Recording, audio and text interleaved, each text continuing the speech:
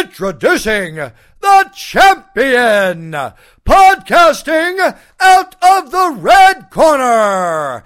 This man is a mixed martial artist. He stands 5 feet 8 inches tall, weighing in at 245 pounds, fighting out of Cool Down, Connecticut, presenting the host of Cool Down with AC and the reigning, defending, podcasting heavyweight champion of the world,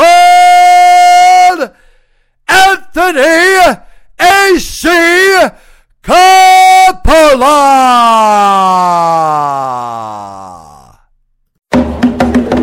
The champ is here. The champ is here. The champ is here. The champ is here. The champ is here. The champ is here. The champ is here. The champ is here. The champ is here. The champ is here. The champ is here.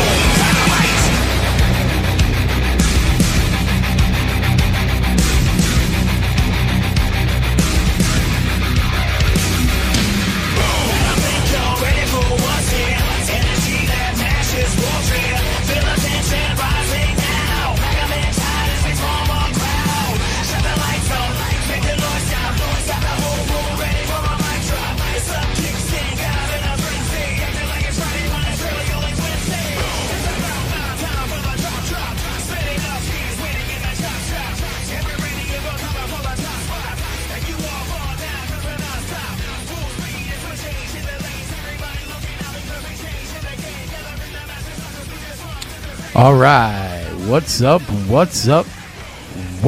Cool Down with AC. I'm back, baby. I didn't expect to be back this week, but plans changed, things happened, and I'm here.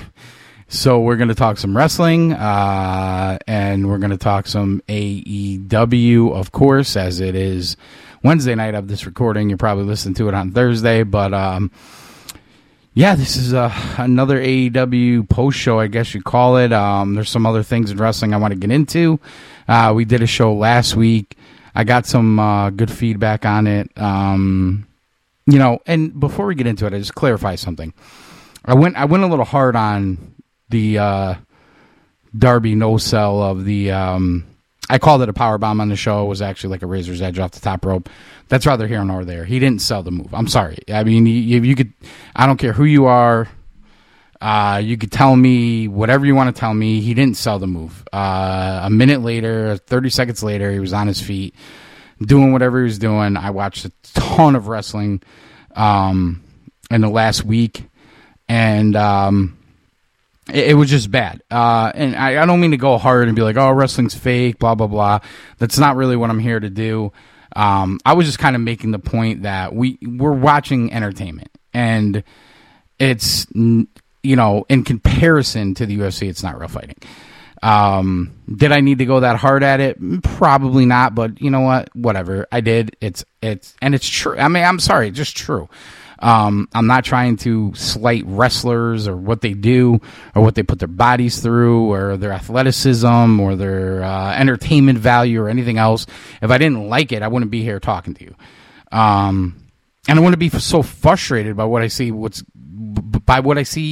is going on in pro wrestling as a whole.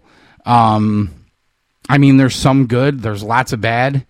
There's some things that are just downright confusing. I was texting with Hollywood Edwards tonight at one point, and I was like, dude, like, what the fuck are we watching? Like, I'm so confused right now. And it's just, we'll get into it as far as AEW goes. There's a couple other matches I saw over the last week or so that I wanted to get into. Some of it's a couple weeks old, and some of it is relatively recent. I did watch the Impact pay-per-view. I watched Money in the Bank. I went back and watched Dominion from New Japan, which is a month and a half old now. I watched a couple episodes of Ring of Honor, I saw the pay-per-view a couple weeks ago, and I kind of got caught up on what they're doing. And there's a match in particular I want to get into, but we'll do that after the AEW stuff. And, I'm just going to jump right into it here. And I got to be honest. I don't want to take a shit on everything they're doing, but I almost feel like I have to. This is Fyter Fest week 2. And I don't know why they're stacking these themed Dynamites. They're all Dynamite. I mean, let's be honest.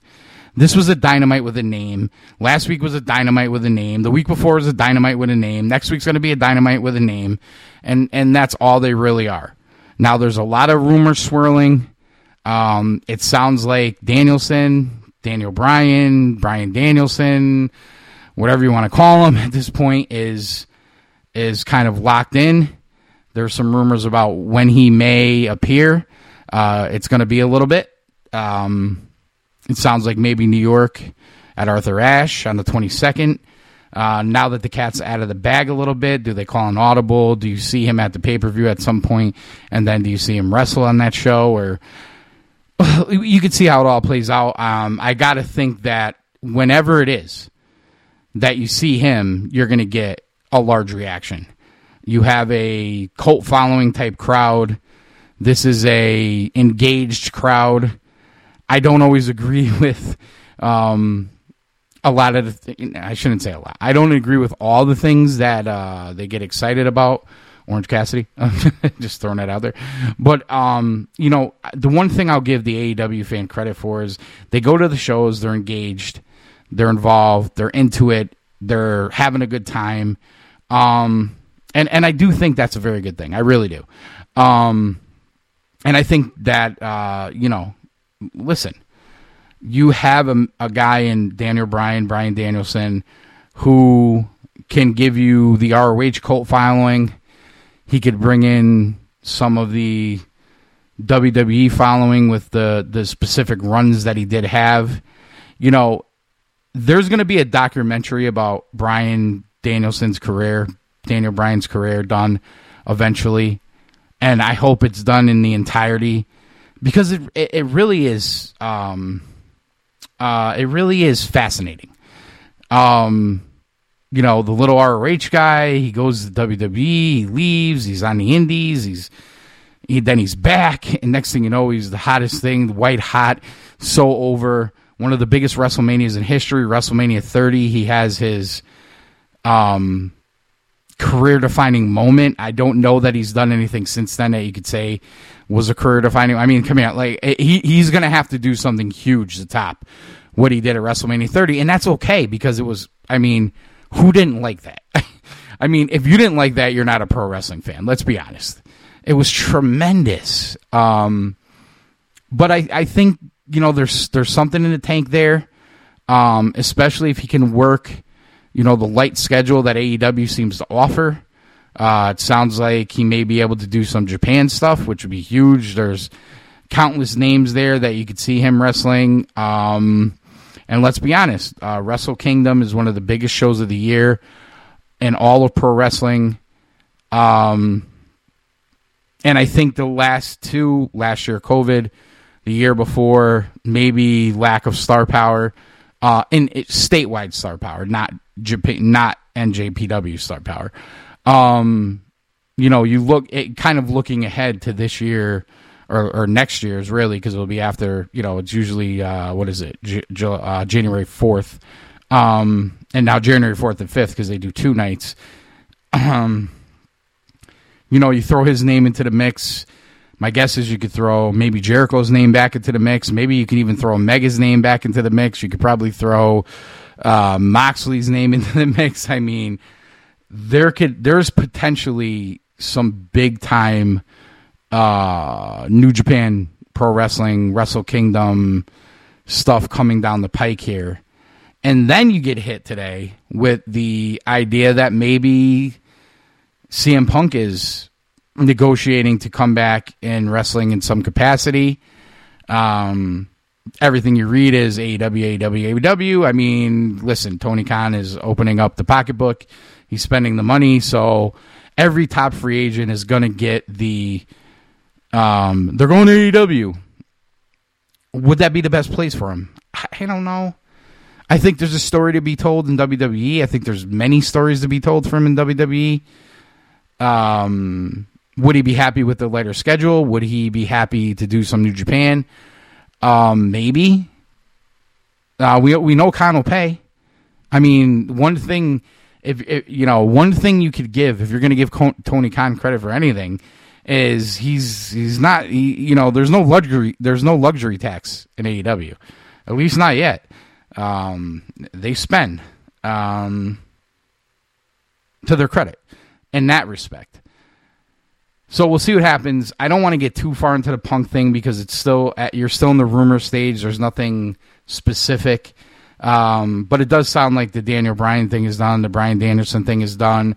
And listen, AEW is trying to make waves. They got a second show starting. Ratings have been, stagnant. They seem to be happy with them. Listen, for today's product and what you get in wrestling ratings today, I don't know that I blame them. I mean, I guess the ratings are okay. When you look at them to history, it's going to look bad, but so is WWE's ratings right now. So yeah, and I mean, WWE has their own problems. Speaking of getting the cock. I'm just going to say one thing before we get to AEW. We have on Cool Truth, and I have myself on Cool Down and any shows I've been on, talking with friends, whatever you want to say, have taken a lot of shots at AEW for production, things that have gone wrong, the exploding ring, that was a dud, microphones that didn't work, just stupid things, and some big things. But this is the largest, the number one, the creme de la creme of wrestling companies in the world that had an app that was well functioning. I mean, if you go back in the beginning, there were some glitches here or there when you had the live feed and this and that, but they cleared that all up. There was not a lot of glitches. At least, as far as I know, I didn't have a lot of glitches with WWE Network in a long time. And, hey, listen, I know everything's about money, and I know they're in business to make money, and somebody comes in with a big offer and everything else, but they really did their fans a disservice with this cock thing. They're going through everything, pulling stuff. It's not as easy to navigate. And you know what? You can get past all that. But when you're sitting there watching a pay-per-view live and you're into the show, and now the show's called Money in the Bank, and the biggest Money in the Bank match of the night is the men's, the whatever they're calling it, Money in the Bank briefcase match. And you lose the first half of that match because of bad technology in 2021. I know they're going to move on. They're going to show their next pay-per-view. The cock is going to go on. I get it. It's pretty bad, though. It's just pretty bad. It was frustrating. It was annoying. I got to say, I'm a big Roman Reigns fan. I've always have been. Those of you who listen to me for a long time know that. If Roman Reigns was not in the main event and that was the last match, I would have turned it off. I promise you, I would have turned it off. And I was watching with Whitehouse, and he was very frustrated too. We're switching. He's switching from the smart TV to the Xbox because it's hardwired in, and trying to figure it out. And then I'm texting with Edwards, and I'm texting with Conda and Smitty and Sean and all the boys, and everybody's got a fucking cock in their ass because they can't watch the show. White is tweeting and Facebooking how bad it is, and So many people. It's come on, dude. Just do better. Do better. And here's the thing: if that was AEW, what would everybody be saying now? And it's a fair question to ask. It's a fair question to ask. If that was AEW, what would everybody be saying now? And I'm just being fair. I would have crushed them. You would have crushed them. Everybody listening would have crushed them. And everybody's crushing WWE, and they deserve it. I'm sorry.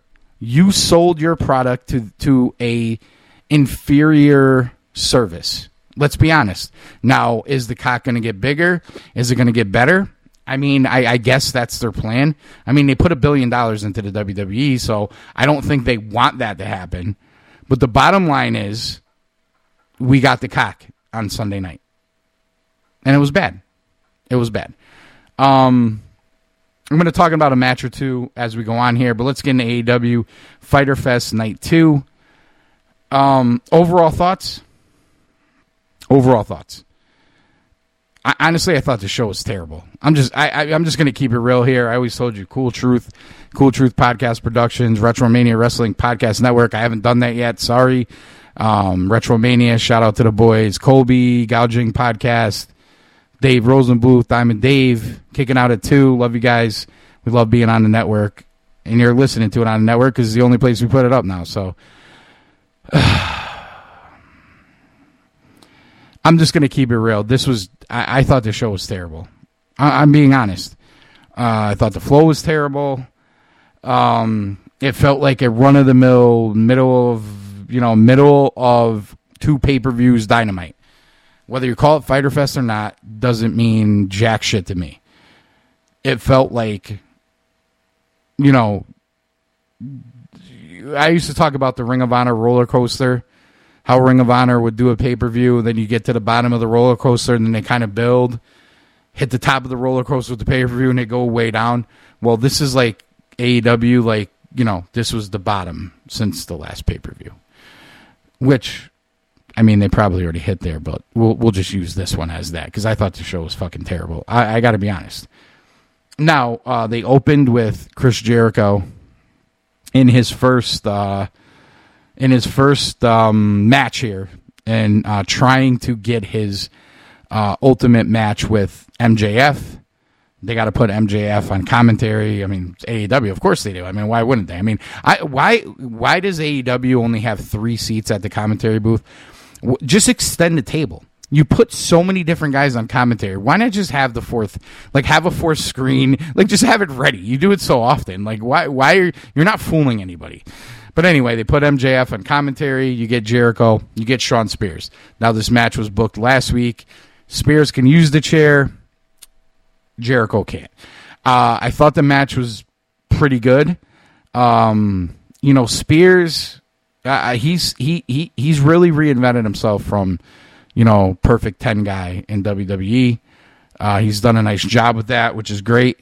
And let's face it, at 50-something years of age, Jericho can still go. The fans love him. He is one of the rocks, if not the rock, of AEW. And, it was a good match. Jericho ends up getting the win. You had a chair kind of pinned up in the corner.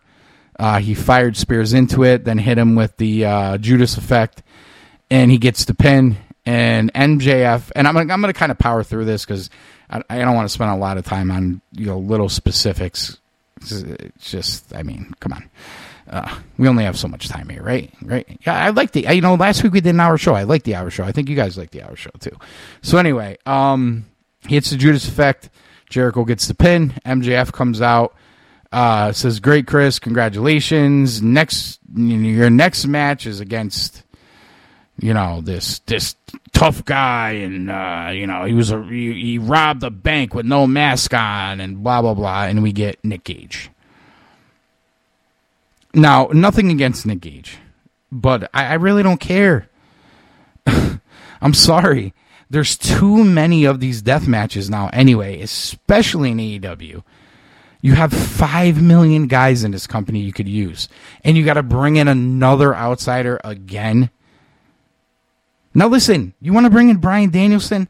I can't get on you for that. You want to bring in CM Punk? I can't get on you for that. You want to bring in Nick Gage? I can get on you for that. He's only going to be known to a hardcore fan base anyway. Maybe you get a little extra pop because of the documentary on Vice earlier this year, I guess. At this point in Jericho's career, does he really need to wrestle Nick Gage on AEW TV? Isn't there a 100 things he could do aside from that with the talent they have in AEW right now? I'm just asking the question. I mean, if you like it, I'm not trying to make you not like it.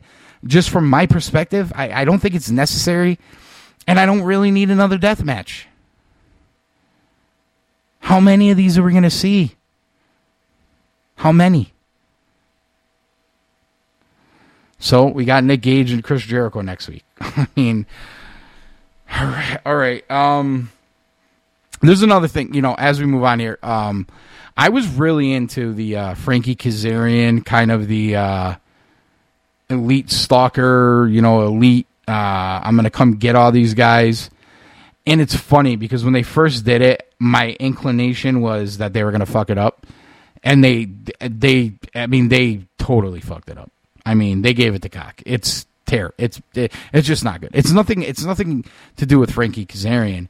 It's just that I thought it was going. I didn't think it was going to be anything different than it is. I was hoping it was going to be something bigger for Frankie and for a good storyline. But instead, it's like a micro piece to get the elite in matches. And he has the match here, Good Brothers, Luke Gallows, the whole thing. And Frankie loses. And then we get to Omega coming out. And then we get the Hangman coming out. And then we get to the Dark Order coming out. I like the fact that they're stretching the Hangman Omega thing. I was hoping they would do that. So, no complaints there. The Dark Order thing, it is what it is. Kenny only with the one belt this time again. It's very interesting how AEW's handling this belt collector gimmick. It seems to be he's the belt collector when he wants to be on AEW. And he's the belt collector all the time everywhere else. Excuse me. I'm going to take a little sip. But yeah, there's a lot that has to play out there. You get no Bucks. Yeah. I don't know. Hangman's over. He comes out with his cocktail, the cowboy. He's definitely over. So I have no complaints there as far as where it's headed. I'm just not a big fan of the Dark Order being a part of this, and I'm not a big fan of the way they are doing Frankie Kazarian here. He's an afterthought. He's I don't want to call Frankie Kazarian a jobber, but it's kind of how he's being presented here.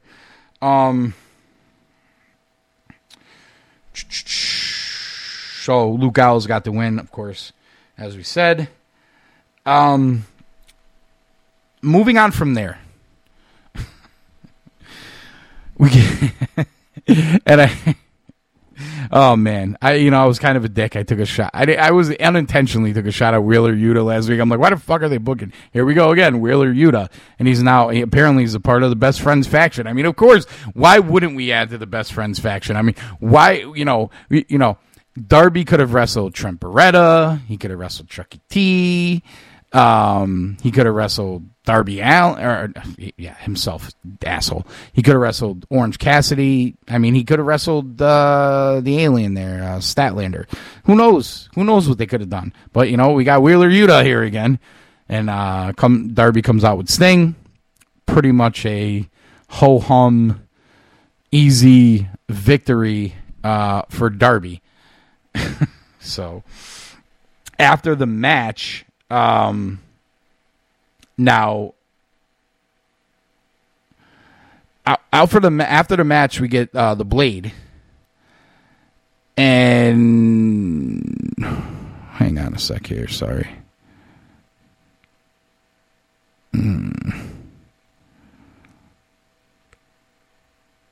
Okay, hang on. All right, so anyway, after the match, we get the Blade in the ring with Orange Cassidy. And Orange punches him in the face with the brass knucks. Okay. There's some, I'm reading these notes here.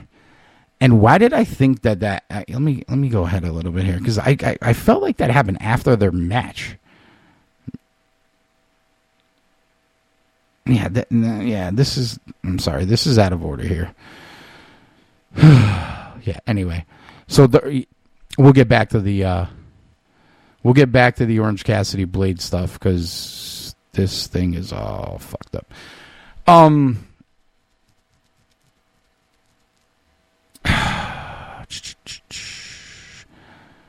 We get a segment, and this may be a little out of order here, in the back with, I always call them LAX, Pride and Powerful, Santana Ortiz, and FTR. And it's funny because I was looking at their rankings today. It's just so funny. FTR is ranked 5th for the tag team titles. They've had 5 tag team matches this year. 5. It's July. This is one of the best tag teams in the world. Might be the best tag team in your company. And they've had 5 tag matches this year. And then you have LAX, Santana Ortiz, Pride and Powerful, who aren't even on the rankings.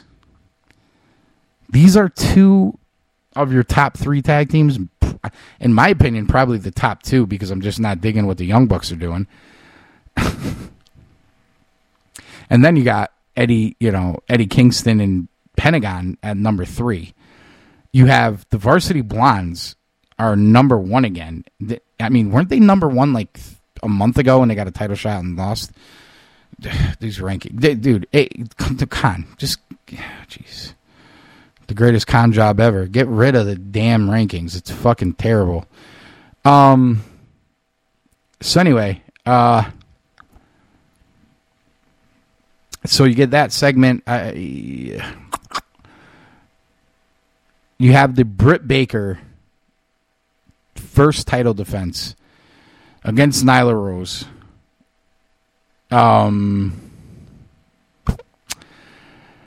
I thought the match was pretty good early on, and it's one of these matches that you get a lot with AEW where it gets chaotic and just ridiculous at the end of the match. And for me, it looked like Nyla was kind of losing her steam a little bit. And when they had the pinning sequences, they had a bunch of pinning sequences, and it looked like Nyla was kind of losing it there. And then you had this situation where, wow, I can't think of her name. Vicky Guerrero, sorry. Vicky Guerrero throws the title into Nyla Rose. It looks like Nyla's going to use it on Britt, and then she throws it to Britt. The ref turns around and is like, looking at Britt like, oh, you have the title, blah, blah, blah. And she's like, no, she threw it to me. And I'm just like, this is goofy. Like, why are we watching this right now? You got 2 curb stomps out of Britt, and Nyla kicks out. And then eventually she finishes her off and gets the W on the tap out with her, I don't even know what she calls the move, the Dennis move or the mouth grab or pull or whatever the fuck you want to call it. I don't even know what you call it, but she gets the move. And the right person won here. Halfway through the match, I thought it was really good, and I just thought it lost it a little bit. But the right person won. I almost wish for Britt this was the main event of the show. I talked about it last week. It was a little early. I know I brought up you could do it at 9 o'clock to make it a little bit bigger. It was a little before that. It really didn't feel that big to me. I was hoping it would feel bigger. and we'll see where Britt goes from here. I mean, that women's division has a lot to be desired, and challengers, I mean, you could bring up challengers, but can you really bring up someone that deserves to be a challenger? So it's going to be interesting how they keep the momentum, because they have a lot of momentum with Britt Baker right now. How do we keep the momentum going? And I think that it's important, especially when they do a lot of ho-hum women's matches that don't really matter at 9:20 every week. So, all right. The tag team segment with FTR and Santana was actually after the match, not before. Whatever, semantics. We went over it, and then we go to commercial, and they say they're going to come back with Tony Schiavone and Andrade El Idolo. And this I'm reading is hilarious. He's got his homie with him, holding on to some contract. Maybe he was holding like a tablet. And Andrade takes the mic from Tony. He starts talking, saying, "Show him. I got a new executive consultant," and it's Chavo Guerrero. So Chavo Guerrero is now part of the Andrade El Idolo group here. The other guy, I don't know who he is. It's one of the things I'm confused about. And then this segment, I was confused about a lot of things. Andrade gets cut off by Death Triangle. Obviously, he called out Death Triangle last week. Phoenix with them. It's Phoenix, Pentagon, Pac. If you don't know, I like to call them Triangle della Morte. I wish they would just call him Triangle della Morte, because it just sounds so much better. And it kind of gives like that little Lucha Underground feel to it. I always like those little kind of Lucha Underground pops to it. They use the word trios, which is a Lucha Underground thing. I wish they would give it the Triangle della Morte and actually have them be like a trios team and not add Eddie Kingston in and do all this weird shit they do with them. But anyway, so you got the three guys. And I was laughing. And, this is obviously joking around here, but Pac is talking, and I'm like, why is Pac, like, speaking the worst English out of everybody here? And also with Death Triangle, you have, I'm not sure it says it in this note here. Hang on one second. I'm going to go back to my text with Edwards, because he got the name. Because I thought that, hang on one sec here. The guy with Andrade is a mystery. We were talking about this whole thing. So Alex Abrahantes is with Death Triangle. He's kind of the interpreter for Phoenix and Pentagon. Now, I thought that he was Willie Urbina, who was the one who was fired for making some anti-Asian comments on the Spanish broadcast a couple weeks ago. I thought they were the same guy. They're not.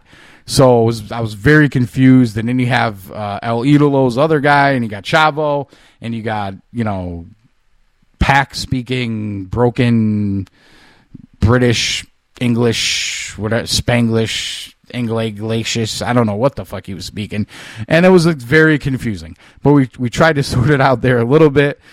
I'm down for El Idolo versus Pac. You want to give me a tag match with Chavo and El Idolo versus Lucha Brothers? I think I could roll with that too. I really can. So there's a lot you could do there. I thought this was one of the better segments on the mic. Even though it was confusing and weird at some points, it was like one of the better segments. So, pretty well done. And listen, I need to see Andrade wrestle more. I mean, when he wrestled a couple weeks ago against, who the hell did he even work? Oh, it was, I almost said Matt Striker. Evan Bourne. You know what I'm talking about. I can't even think of his name off the top of my head. I'm fucking terrible with names. It's horrible. COVID. I'm going with this COVID memory. It's a thing. You could read about it. You had COVID. You start losing your memory. It's true, and I'm losing it. And not that I wasn't losing it before, but I'm really losing it now. So anyway, I want to see Andrade wrestle. I want to see him wrestle and not in a fucking death match. But anyway, let's see what happens here. Might be on to something. That triangle. All right.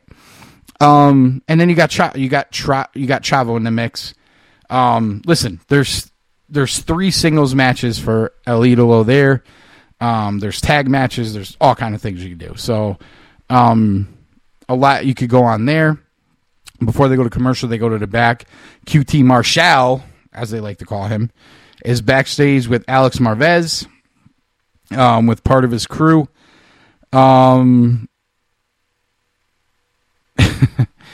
Apparently, he's going to apologize to Tony next week. Okay, so, I mean, I don't know why that was a thing, but it was a thing. So we go to commercial. We come back, and we have Orange Cassidy and the Blade.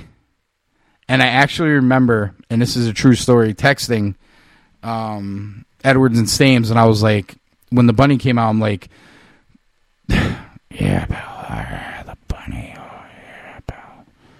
I'm like, the bunny needs to just take her clothes off right now and just save this thing. Just get naked. I mean, I had like no idea where to go from here. So you get Orange and the Blade, and I got to tell you something, AEW fans, I threw you props earlier in the show, but I'm going to tell you something right now. I don't want to hear it from you. I don't want to hear it from you. I don't want to hear it from you, and I'm going to crush you when Orange Cassidy wins a title with this company. Because you, with your freshly squeezed chants and your Orange Cassidy, and you're putting over his stupid pocket bullshit, and you know, when he wins a title, it's because you wanted it. Because if you don't think that Tony Khan, the Khan job, the guy who had all those wrestling dolls in the wrestling ring when he was a kid, and now was playing with them in real life, hears that and thinks that I need to put this guy over, he does. He's ranked number 5 for both, because they put the TNT and the AEW title together. He's ranked number 5. He's lost 1 match this year. It was on the pay-per-view with the shenanigans. It's going to happen. And it's because you wanted it. Now, there's some of you out here listening right now, and a lot of you are probably my friends, saying, fuck that guy. I will never watch AEW again if he gets a title on him. And I'm right there with you. But I'm telling you right now, Con Job, Booker of the Year, he's listening to that crowd reaction, and he is going to put a title on this guy someday. And think about what that means. Is he going to beat Miro? Is he going to beat Kenny Omega, the wrestling god? Hangman? Is he going to take the FTW championship off Ricky Starks? Which might be the least worst thing they could do. I mean, it's Orange. But I don't want to hear it. I don't want to hear it when he wins. Oh, you're going to hear it from me. And you're going to hear it from anybody who's on the show with me if and when it does happen. But it's going to happen. And I just want you to know it's because you, the masses, not speaking to everybody, because I know there's somebody in their car right now, or, brushing their teeth, or listening while they're in the shower. That's kind of creepy. Scratch that. Listening while they're doing their laundry. Thinking to themselves right now, AC, you're a fucking asshole. I don't want fucking Orange Cassidy. Blah, blah, blah. Don't blame me. I could guarantee you are in the minority. Because listen to that crowd. And Con Job's listening too. So when Orange Cassidy wins the title, just know you wanted it. Oh, we get a Chris Jericho promo. I'm pretty sure it was after that match. It might have been before. Whatever. It doesn't really matter. We got the promo. And he's not facing the camera. And if you notice, he had the little hat on, and he's cutting a promo on him facing Nick Gage. And he turns around, and you get the New Japan. I don't even remember what the fuck they call him over there. With the face paint, like the kind of the clown face paint and the hat and the badass, evil Chris Jericho. The name escapes me. You guys know what it is. Again, COVID brain. We'll go with that. So you're going to get that Jericho, the New Japan Chris Jericho, next week versus Nick Gage, and what's going to be a hardcore match. And that leads you right into another hardcore death match for the IWGP United States Championship. Jon Moxley in the last 2 weeks has defended that title more times than he has in the last 2 years. So I want to give Jon Moxley credit for defending that title. He is a fighting champion. I mean, it's on AEW TV. Why would it be on New Japan TV? I have no idea. Let's just defend it on AEW every week now. And we need something for Lance Archer to do. Earlier in the show, sitting in the crowd, they showed, I missed this, but we'll get to it now, Hikaloa. Hikaloa is one of Haku's sons. He's a New Japan Bullet Club member. He's obviously with Tamatanga Tangaloa. Big guy. I've only seen some of his work in New Japan. Honestly, I always thought he was a little bit green over there, but it's been a while. Who knows where he's at now? But he's going to get the winner of Jon Moxley and Lance Archer for the IWGP United States Championship, the New Japan title.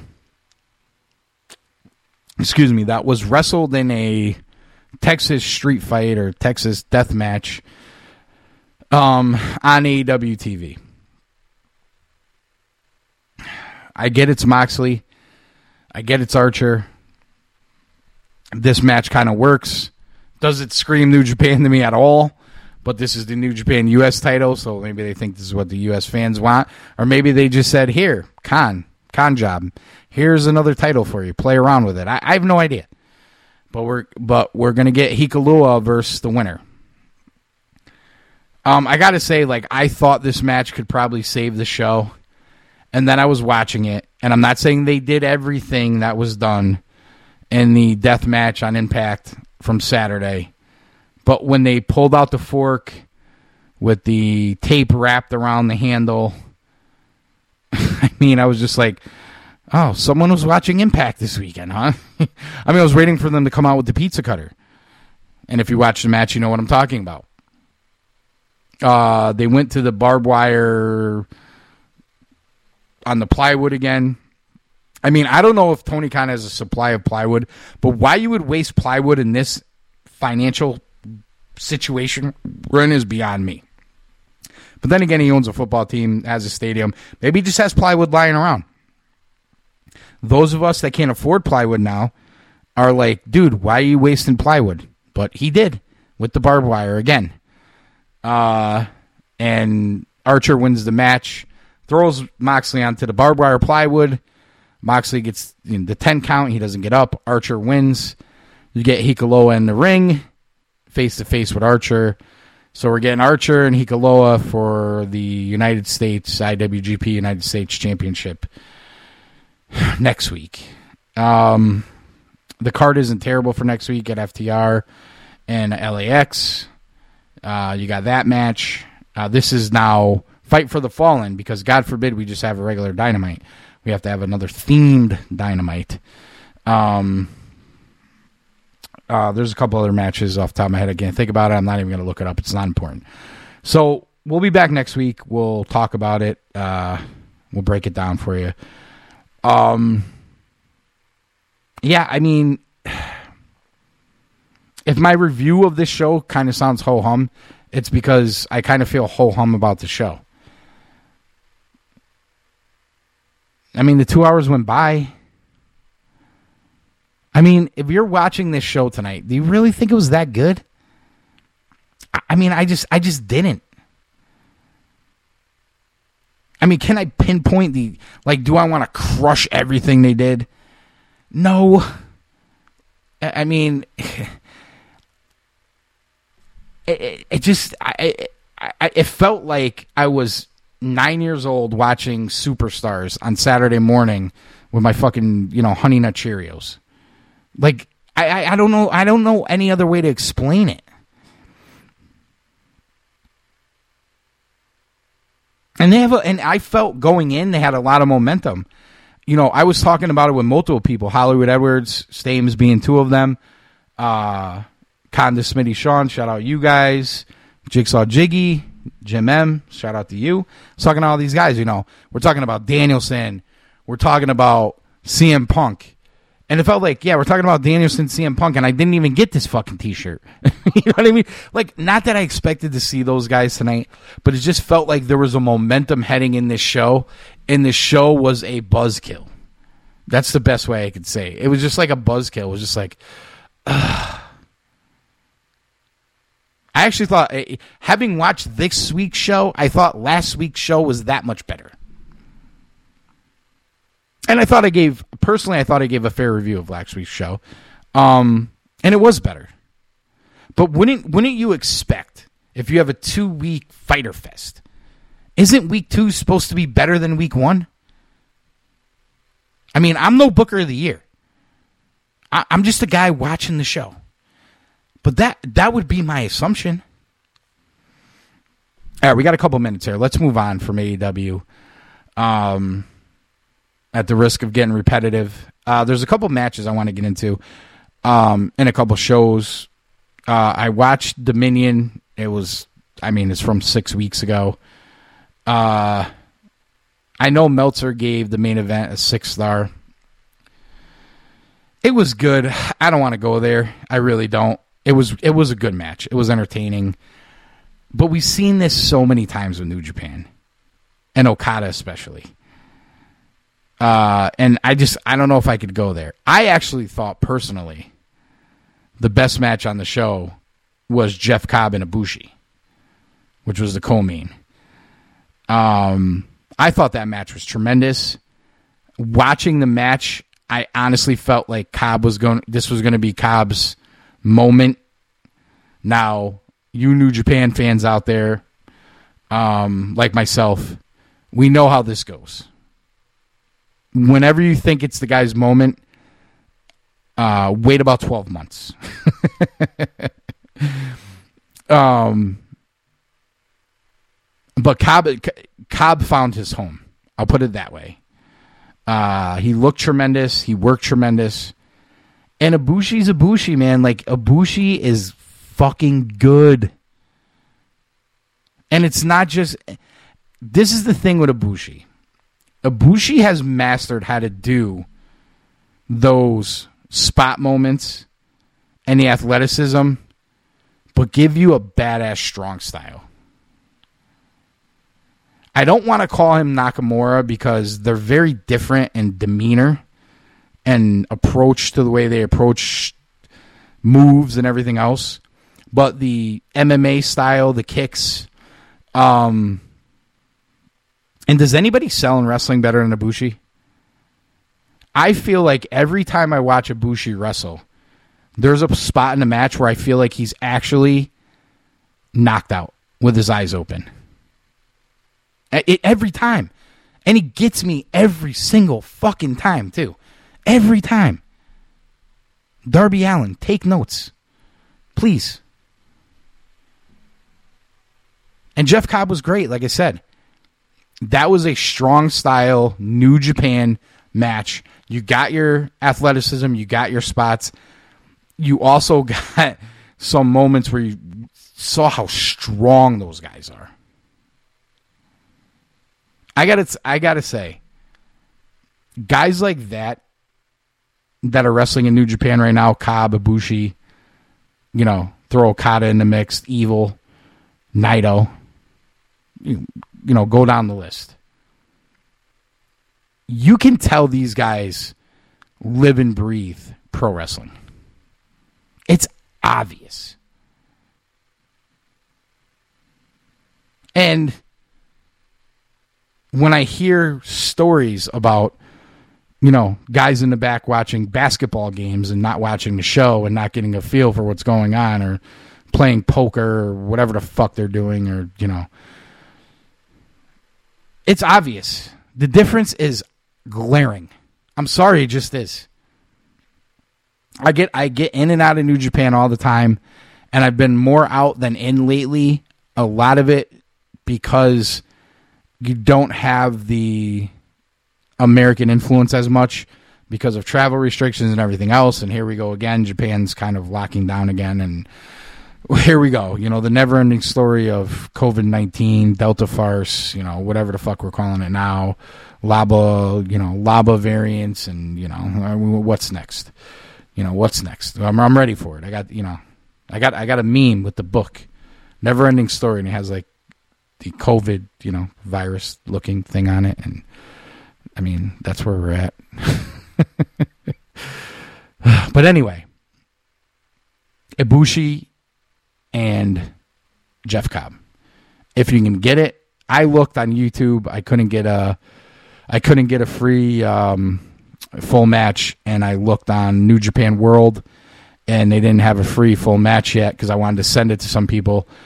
But if you have New Japan World and you haven't seen it, you can grab it by the match, or you can watch the whole show.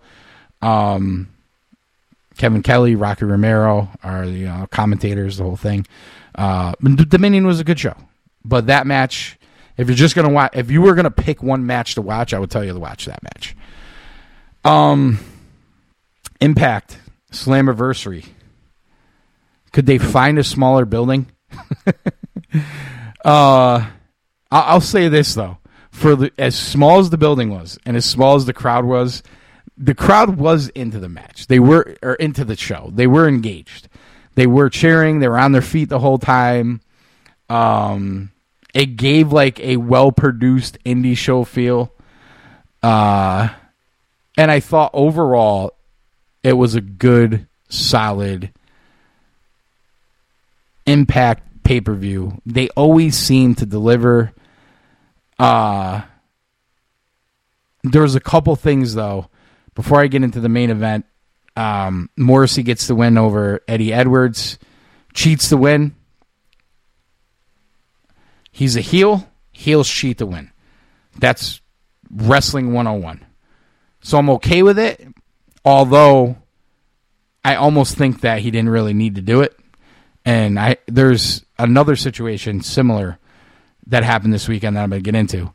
But, he used the chain to knock Eddie Edwards out.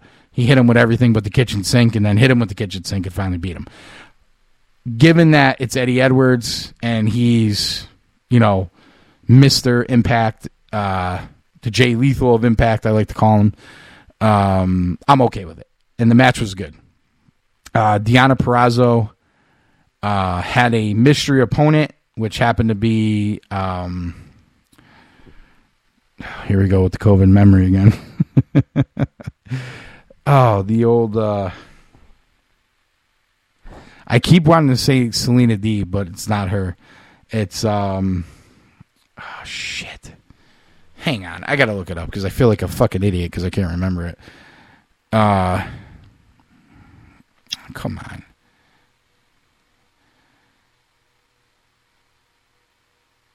So before we get to that match, because I gotta look this up here, Chelsea Green was a surprise mixed tag team match. She tagged with Matt Cardona, which obviously made sense. So you had a surprise there. Their other big surprise was No Way Jose. They had a 4-team tag, 4-team four-way for the tag titles. Good Brothers, Rhino, shit. Again, I can't remember everybody that's wrestling here. Hang on, Impact Slammiversary. But they had a 4-way for the tag titles, and No Way Jose is their mystery guest. I mean, it got no reaction. I mean, I'm sorry. Nothing against No Way Jose. And they were calling him No Way. And when they introduced him, they said, No Way Jose. You know, like a joke, like, No Way Jose, you know. And then they were calling him No Way. But anyway, they tried that one for a big, I guess what we call surprise, but got zero reaction out of it. On the pre-show, you had Decay, Havoc, and Rosemary won the Impact Women's Tag Knockouts tag team titles. I didn't see that match, so I can't get into it. We're doing other things. They opened the show with the X Division with Ultimate X, which that match was awesome. Josh Alexander retained his title. You had Ace Austin, Chris Bay, who made some news, which we'll get into. Petey Williams, Raju, and Trey Miguel. I mean, everybody had their moments in this match. It was athletic. It was your quintessential X Division Ultimate X match, and I was happy that Alexander retained. I thought the match was really good. There were some cool spots in the match where guys were doing different things that I hadn't seen before. And right before Alexander and I think it was Alexander and Bay who were fighting over the title, they actually both had it in their hands, and they had their legs wrapped around the ropes that hang over the Ultimate X, and they were hanging upside down, and they were fighting over the title.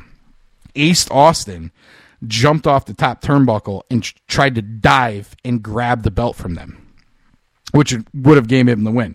And I don't know that I've ever seen that before. I probably have, and I just never. But I thought it was very cool. Alexander ultimately wins the scuffle, retains his title. It was very good. Like I said, you got the Chelsea Green surprise as Cardona's tag team partner in the mixed tag team match. And Brian Myers had Tenille Dashwood. And I don't know what the fuck Impact's doing with Caleb Conley with this, selfie follow Tenille Dashwood around taking pictures of her. He's too good. Please do something. Come on. I've seen Caleb forever. You got to do something with him. This is not, he's doing it. He's playing the character.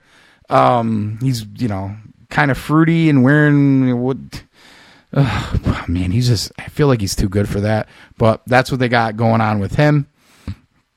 Madman Fulton was barred from ringside in the Ultimate X. So he comes out with Shera. They want to fight every ref for barring them, the whole thing. And then a tag team match is put together against Finjuice. Finjuice comes out, and Hollywood Edwards would hate this because he loves Madman Fulton. Madman Fulton got almost squashed in this match by Finjuice, and actually took the pin, which I thought was interesting. Now, this is where, let me get into the. I know I'm jumping around and kind of going out of order here. The 4-way for the tag titles I was talking about before. The Good Brothers have won their titles back. Violent by Design came in with Doring and Rhino as the incumbent champs. Diener and Eric Young were out there with them. You had Rich Swann and Willie Mack as a tag team in this match. And you had Fallah Bahh, and he called out No Way Jose to be his partner, which again got no reaction. And Good Brothers actually won the titles back. And if you're watching AEW tonight, you saw that because they had them around their waist. And like I said before, Deonna Purrazzo, great match, had a surprise opponent, which was Thunder Rosa, not Selena Deeb. Right church, wrong pew.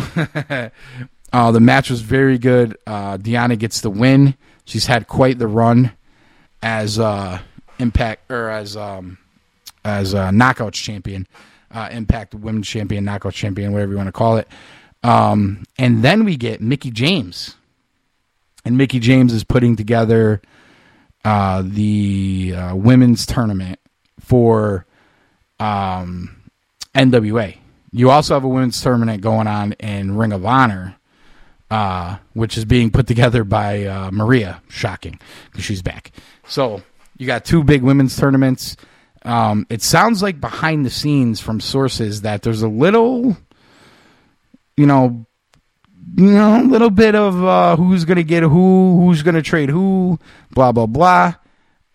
It sounded like somebody thought they had Deonna coming, and it didn't happen for various reasons. And now it looks like Deonna may be doing the NWA thing because she got into it with Mickie James, who kicked her in the face. And dude, Mickie James, she, like Edward says, she's top 5 ever for women's wrestlers, knockouts, whatever you want to call them. But she's fucking gorgeous still. Oh, my God. Mickie, we love you. Yeah, pal. Mickie. And Deonna got a good dig on her and told her to get her garbage bags. And if you've heard the story from WWE, you would know what that means. One other match before I get to the main event, you had Chris Sabin and Moose. And there was times in this match where I thought Moose was going to turn baby the crowd wanted to cheer for Moose. And every time he got to that point, he kept the heel thing going. I don't know if it's a contractual thing. I just feel like they're missing the boat with Moose. He looks so good. He's put in so much work. Oh, man. They're bringing in all these guys, and it just seems like Moose is starting to feel like the odd man out here. Has a great match. Again, he could have got over huge, and he gets rolled up by Chris Sabin and loses. That one, listen, I thought the show was good, but you guys lost me with that one. You really did. As far as the main event goes, you had the no DQ match, one of these death matches, Omega, Sami Callihan for the Impact Championship. You had the fork like I talked about first. You had the pizza cutter like I talked about earlier. They kicked the shit out of each other. They really did. They fucked each other up. It was, hey, listen, Sami Callihan does not cheat himself on these death matches. I don't know if this is Omega's 4th or 5th one since the AEW deal has begun. He's into it. He does it. He doesn't chintz on it. I mean, listen, one thing you give about Omega, the effort's always there, whether it's a death match or a match in Karukian Hall or, whatever. Kenny delivers. This match was really good. And I honestly thought it was so good that it made Archer and Moxley not that good. Coming on the heels of it.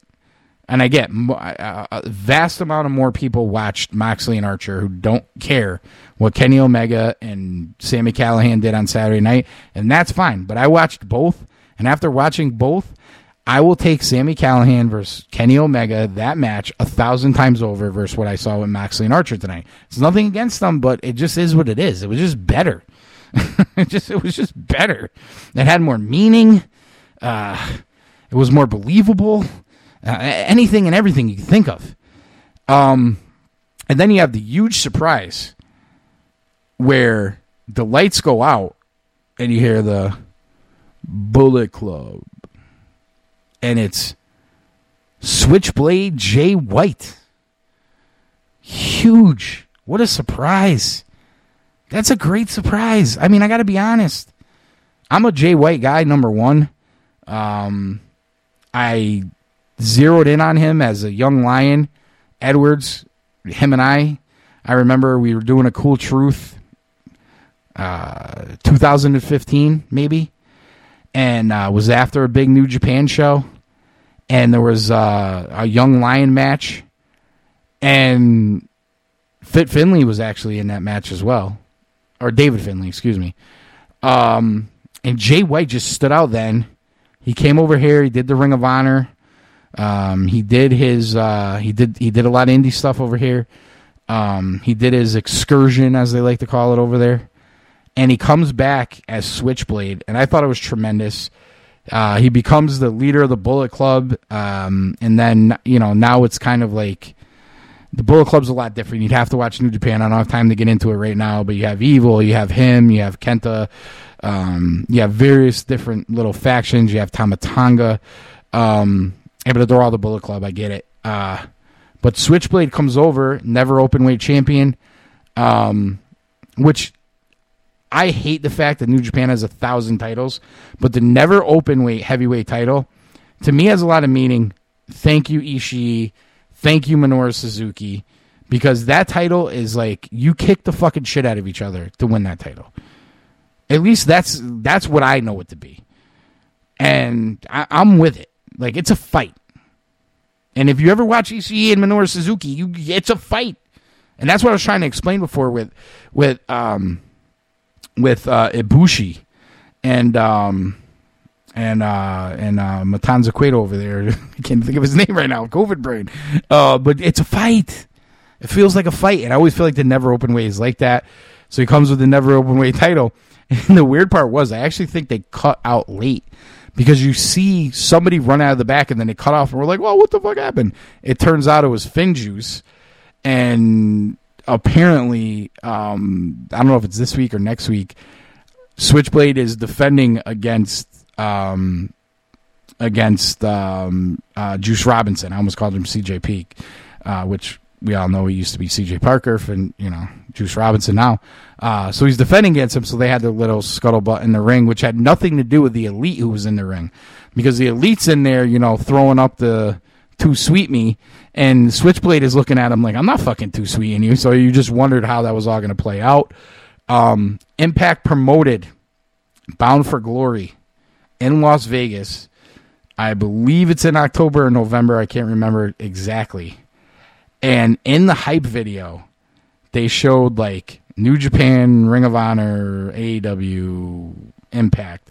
Like, they're bringing in people from everywhere for that show. That's going to be interesting to see how that does. And now you got Switchblade there. So I thought that was pretty cool. And we'll see Impact's tomorrow. Obviously, it hasn't come out yet. Am I going to watch it tomorrow? Probably not. But I will catch up on what happened with Switchblade, because I did think that was pretty cool. So overall, a good show from Impact. Again, small arena. There may have been 100 people there, but it was packed, and they were as loud as they could be. The ramp was like 3 feet. It was, I was dying. But they put on a good show, so you could live with it. And at least there was people there cheering and not like piped-in crowd noise, so that was good. And you got a little commentary from Don Callis during the match, which, we're used to. Why wouldn't he be commentating a Kenny Omega match? He does it all the time on AEW. So anyway, good show, Slammiversary. Before we get out of here, obviously we talked about the cock and all the shenanigans with that. Shout out Rhea Ripley and Charlotte. I thought Charlotte was a little bit rusty, but right now in women's wrestling, that's the cream of the crop. Her and Rhea Ripley right now. Maybe you want to tell me Becky Lynch when she comes back. And maybe throw Ronda Rousey in if she was to come back. Tessa Blanchard would be another name I could think of. Purrazzo's doing great things and Britt Baker's doing great things. But if you want to talk about the best women's wrestling match that you could put on right now, it's Charlotte Flair and Rhea Ripley. And they proved it again. Again, I thought Charlotte was a little bit off. She had a lot of plastic surgery. What? She doesn't even look like herself. It was weird. It was almost weird watching her. She wins the title, and then ultimately, I didn't see it, but she got cashed in on by Nikki ACH or AHC or whatever the fuck they're calling her. Cashed in on her on Raw the next night and won it from her. So she's 14 or 15-time champion, probably going for it again. I don't even know how to talk about all that. But again, if you're talking about cream of the crop, women's matches, Rhea Ripley, Charlotte Flair, it's hard to top that right now. You had Big E win the men's or the WWE, he could go Universal or he could go WWE Championship briefcase. I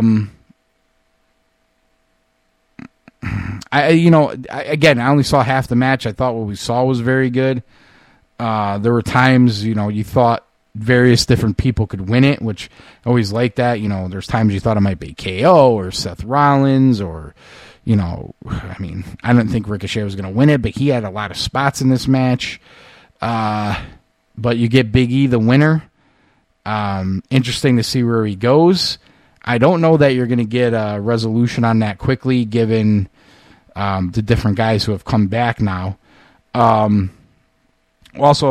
in the women's one, I said Nikki ACH or whatever the fuck they're calling, Nikki Cross, won it. Watching the match, I really wanted Alexa Bliss to win it. I mean, she has the best gimmick in all of women's pro wrestling. Her and Britt Baker are tied to me for the best gimmicks in all pro wrestling for women right now. They actually have gimmicks, and they're good. And Alexa's brilliant at that fucking gimmick. I mean, she was brilliant at the other stuff she used to do, but she's really brilliant at this. I honestly believe it's brilliant. I really do. I really wanted her to win. Not that she really needs it, but it would have been cool had she won. Liv Morgan is really over. And you listen, you know what? I'm trying to be positive here, but I've had enough with Natalya Neidhart. I've never liked her. Everything she does just annoys me. And she had so many spots in that match. I was literally like, why the fuck am I watching this? Forget Tamina and everything. Just every time you turn around, Natalya Neidhart was in the mix somehow. And I'm like, what the fuck is going on here? Maybe it's just me. Maybe you guys like her. I don't know. I can't stand her. Also, Lashley retained his title. Bobby Lashley against Kofi, which I'm guessing we all thought would happen. Interesting to see where they go with him. I didn't see it again Raw, but he defended against Keith Lee, won. Goldberg showed up. You also had Karrion Kross show up and kind of get buried, which is shocking. That might be a story for another show. I read some things today where they're like, oh, it just proves Vince hates NXT. Well, that might be true, but dude, the guy's like 6'4", 265, like, jacked up, tattoos, got a great entrance. They didn't use it. Wouldn't he be a Vince guy? I don't know. It's just strange. The main event of the night, obviously, on the pre-show. I don't know why I was on the pre-show. Maybe that was like the punishment for Jonathan Fatu, Jimmy Uso, or was it Jay? It was Jimmy, right? Got the DUI. I don't know, whatever. This is what you got to do. If you're gonna work for WWE and you're gonna get a DUI, make sure you're in such a big program that they don't want to change it. So that he finally did it, because any other time he got a DUI, he like disappeared for a year. So he might be getting a little smarter. I don't know. I love those guys. I'm glad they won the titles. They had a segment later in the show with Roman in the back, and he's, I'm proud of you. This is what we do. I'm ahead of the table. But you got what you want. Now I need to get what I want. And what he wanted was, yeah, you know what he wanted. He wanted to be acknowledged. So they acknowledged him. I love the character. Cool. Main event, Roman Reigns, head of the table, head of the bloodline, defending against Edge. He was beating him up early in the match. Then Edge had his comebacks. Rollins gets involved twice in this match, and it irked me a little bit. I don't need. Okay, you want Rollins to get in when the ref is out. Edge has the piece of the chair that Roman brought into the ring, by the way, but he's a heel. We get it. And he's doing his, he's got it in Roman's mouth, and he's trying to submit him. Obviously, he can't win that way because it's not a hardcore match. And if there was a referee in there, it would have either got DQ'd or they would have broke it up, whatever. And the Usos come out. Mysterio and his kid come out and stop the Usos. Then you get Seth Rollins comes out and kicks Edge in the head to break up the maneuver. I thought that was enough. Personally, I thought that was enough. He came back out again to help Roman win. And then after the match, he's like, just know that you would not be champion now if it's not for me. I don't really need that for Roman's character, and I don't really need to hear Rollins saying that, because obviously we're moving on to Edge and Rollins. Rollins is pissed off that Edge got his spot, blah, blah, blah, blah, whatever. So, I'm guessing that ultimately Rollins is going to want a title match. Obviously. He would anyway. So, Rollins and Edge are going to move on here. I just didn't need the second spot. I thought after he broke up that one, ref being out, it was enough for Edge to say, I could have won this match. And that's really all you needed. You didn't need the second spot where Edge is going to go for the spear and Rollins gets on the apron and breaks it up and then Edge gets speared and gets pinned. I don't know that you needed that second spot, personally, but you got it. And then all hell breaks loose when you hear the horns and it's John Cena. He's back. At the end of the pay-per-view. Showed up on Raw Monday as well, apparently. I didn't see it. But he comes out. And I'll give it. The crowd was deafening. It was deafening. But this is my question. Actually, it's not even really a question. You phonies. You frauds. You fakes. You hate John Cena. All these years and years of Cena sucks. Let's go, Cena. Cena sucks. John Cena's getting shoved down our throat. I don't need John Cena to be in a title picture. Why would they're going to bring John Cena back and he's going to wrestle for the title. I don't need that. John Cena. I hate John Cena. He's colorful T-shirts and blah, blah, blah, blah, blah. And then John Cena shows up and John Cena, my favorite wrestler ever. He's here. John Cena. You phonies. You frauds, you fakes. You're going to be booing him in a month anyway. We're all, John Cena. I can see Vince in the back. Like, all right, pal, see, this is why we got to bring Cena back. Huh? We're going to bring back The Rock, pal. Better yet, Hunter, get on the phone. Let's get Goldberg for tomorrow, pal. Where's Brock Lesnar, pal? We got to sell out Vegas, pal. These bums we have here, Karrion Kross, bring him up and squash him, pal. He doesn't sell. We have no ratings. And then I bring back John Cena. Look at it, pal. Everybody. It's on Sports Center, pal. Just remember, you wanted it. You say you don't, but when he shows up, John Cena, oh my God, I can't believe it. Mr. Make-A-Wish, it's John Cena. Inside of 2 months, you'll be like, what the fuck? Why is John Cena wrestling for the title, bro? We got to get these young guys over. With so much. Why can't Finn Balor get a title shot? I know he doesn't have a gimmick and he's fucking boring, but it's Finn Balor, bro. I really think Finn Balor should take it off Roman Reigns. But John Cena's getting the shot. I don't understand why. Maybe because you could hear a fucking pin drop when Finn Balor came out on SmackDown, and when John Cena came out, the fucking roof brawl off the building. Could that be the reason? Maybe that's why you don't think Vince is listening like the con job is listening? And I'm a John Cena fan as a wrestler now, where I'm not going to get into the other crap with him. I'm down on him. I'm really down on Cena. It was hard. I didn't. You know what? Normally I would pop for Cena coming out. I couldn't do it. I just couldn't do it. As a wrestler, listen. This is big. This is big for Reigns. Am I convinced that Cena's not going to beat Reigns? No, I'm not, because it's Vince. Why would I be convinced? After listening to that, why would I be convinced that Reigns is going to retain against Cena? I think he should retain against Cena. He already called out Cena, and he called out The Rock. I think he should retain against both of them. I think he should retain against Goldberg, and I think he should retain against Brock Lesnar, and I think he should fucking beat everybody. And you know what? At the end of the day, we were talking about CM Punk later, and I was talking about this with Edwards earlier. You know what? Maybe fucking CM Punk's the guy that should come back and take it off Reigns. I'm not even a fan of his. But just what a story would that be? It would be exciting. But don't be surprised. On August 21st, Las Vegas, Nevada, on a Saturday, my poor Matt Taven and Vincent are wrestling in the cage and nobody's watching, unfortunately. John Cena's raising his 17th championship. Don't be surprised, because you blew the roof off the place, you phonies. And again, I don't want to hear it.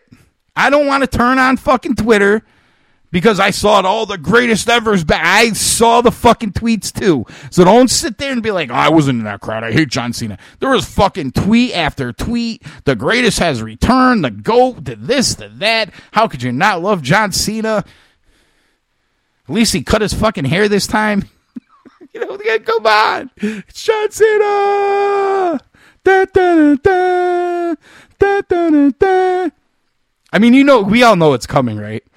It's going to drive. I love Roman. I'm a huge Roman Reigns guy. Everybody's listening to me knows this. I want Roman to fucking squash him like Brock Lesnar did fucking 7 years ago. But it's not going to happen. I hope Reigns wins. I hope this is a continuation of something huge for Reigns. I think this title run is awesome.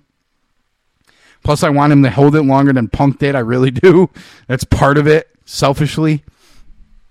But if you're telling me at 11:05, August 21st, Saturday night, Las Vegas, Nevada. Oh, yeah, pal.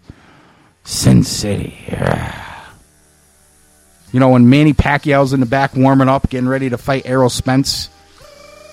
What a fight that. We're going to have to talk about that, too, on the show soon. Yeah, we got to get into that, because man, I love that fight for Spence. I really do. But anyway, John Cena's 17 times. The White House's ears are fucking burning right now. Hollywood just puked. Stames is laughing his ass off. White is, I don't even know what he's doing. He's smashing his computer. Trying to get the John Deere started. August 21st. 17-time champion. John Cena. And it's because you all wanted it. Alright, that's going to do a cool down with AC. I'll be back with you next week. Hope you enjoyed. Like, share, listen, love it. Talk to you guys soon. Good night, everybody. You never catch me in the next man's sweater. If they hate, let them hate. I drop your whole clan.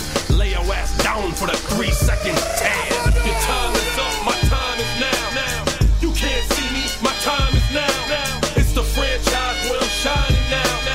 You can't see me, my time is now. It's gonna be what it's gonna be. 5 pounds of courage, buddy base, 10 pants with a gold tee. It's a war dance, a victory step. A raw stance is a gift, and you insist it's my rep. John Cena trademark, y'all are so-so. And talk about the bread you make, but don't know the recipe for dough. Aiming guns in all your photos, that's a no-no. When this pop, your lip lock, your big talks are blatant no-so. See what happens when the ice age melt. It seems monetary status is not what matters, but it helps. I'm rocking Timepiece by Benny, if any. The same reason y'all could love me is the same reason y'all condemn me. A man's measured by the way that he thinks, not clothing lines, ice links, leather and minks. I spent 20 plus years seeking knowledge of self. So for now, Mark Breck is living life for wealth. Your time is up.